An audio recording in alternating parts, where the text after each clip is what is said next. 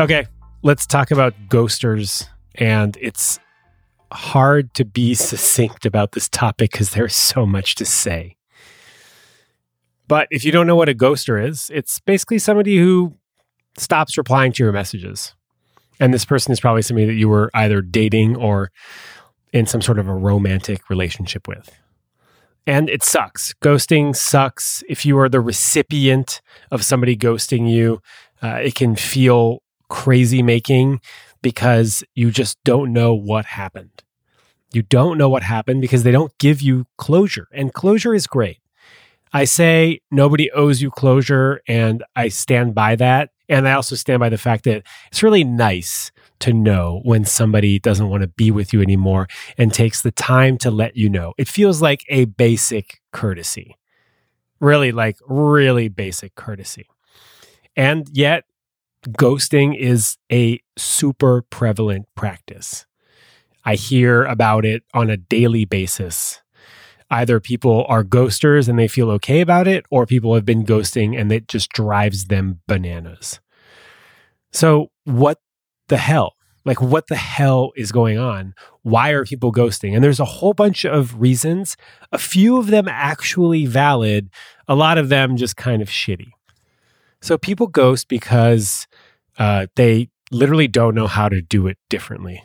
They weren't shown how to just tell somebody that they're not interested in them. The idea of rejecting somebody makes them so uncomfortable they just can't possibly do it. Or they don't want to hurt another person's feelings and they think that it's better to ghost than it is to reject. And some people actually say, I would rather you ghost me than reject me to my face. So that's why ghosting is super tricky, because there are people that prefer to be ghosted. Okay, so some other reasons why people ghost, and this is the most important one, and this one's actually really valid. Some women feel really uncomfortable rejecting men because some men are super, super fragile, and they'll either blow up or they'll ask, dozens of questions about what went wrong or what they could have done differently. Or worst case scenario, they'll be borderline stalky and could lead to some danger. This is a reason that I've heard time and time again. So if this is you, if you're in this kind of situation and you need to ghost to keep yourself safe, cool, do it. Absolutely 100% do it. And other people just ghost because they don't want to have a mildly uncomfortable conversation. And to those people, I want to invite you to do it differently. To say, hey, I had a really nice time with you, and the connection that you and I have is not the connection that I'm looking for. Take good care of yourself. Good luck. See you later. And that's it. That's the antidote to ghosting for most people. And let me be clear about something here. When you reject somebody and then they send you a bunch of messages after, and you decide you don't reply because you don't feel like it anymore, that's not ghosting. You've already done your part by letting them know that you're no longer interested. If they come back, you can send one message by saying, hey, I'm not really available to discuss this with you. Take care. And after that, it's over. Your responsibility ends. There's nothing left to do. And if they keep sending you messages, that's not ghosting. You not replying to those messages isn't ghosting. It's you taking care of yourself. You set a boundary. They violated the boundary. You set a consequence, which is you ignore them or you block them.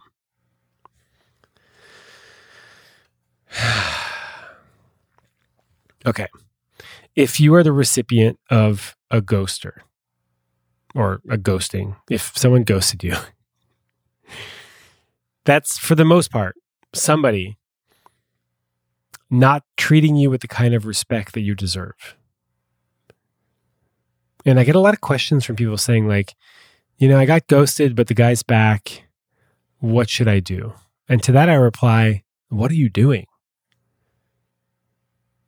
They've already shown you that they're not the kind of person who can take care of you in a way that makes sense, who respects you, who is kind and considerate. So to me, that person has lost any privilege to be in my life. Any and all privilege. That's just not somebody that I want to engage with. And I'm not sorry about it. Life is precious. And it's both long and really short. And what we can all agree on is there is not enough time in the day to do everything we want to do. And that includes to spend time with the people that mean a lot to us and that are awesome. So why would we entertain letting a ghoster back into our life if they have shown you that they cannot take care of you with kindness and respect? So the answer to what do I say when a ghoster comes back and wants to hang out is no thank you. That's all you need. And if you feel like expanding, I really didn't like the way that our relationship ended, and I'm not available to continue it in any way, shape, or form.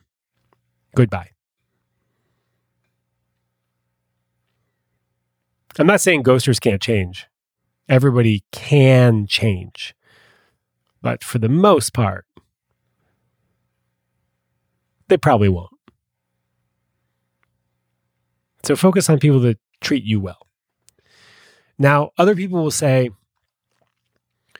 how come the guy or the person who ghosted me still watches my stories? What does that mean? Nothing. Doesn't mean anything. It means that they still find you cute enough to look at your stories, but not cute enough to treat you with respect. Or because they just look through a ton of stories and don't even think about how you might be interpreting them looking at your stories.